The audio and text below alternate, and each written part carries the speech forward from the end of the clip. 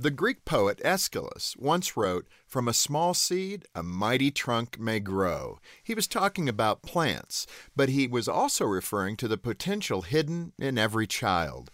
A seed is a miracle in waiting. Locked inside each one is unbridled potential. A seed goes into the ground as nothing more than a possibility. It comes out as something beautiful and real, a flower, a fruit, or a vegetable, or a mighty oak tree.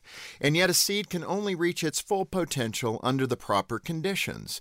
Drop a seed onto your sidewalk and all that potential remains hidden.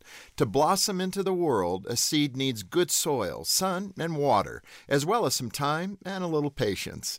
In a similar way, your child's potential is hidden within them like a seed waiting to be planted. The words you say and the tone in which you say them are like soil, water, and sunlight. Speak harshly, call your child names, or criticize them, and your child may never discover their full potential.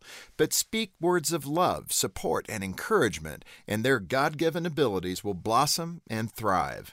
It's as true for children as it is for the seed of the mighty oak tree. Both need the proper conditions for the unbridled potential within them to sprout and grow. For a tree, it's soil, water, and sunlight. For a child, it's patience, boundaries, and love from someone who will never give up on them. For Focus on the Family, I'm Jim Daly.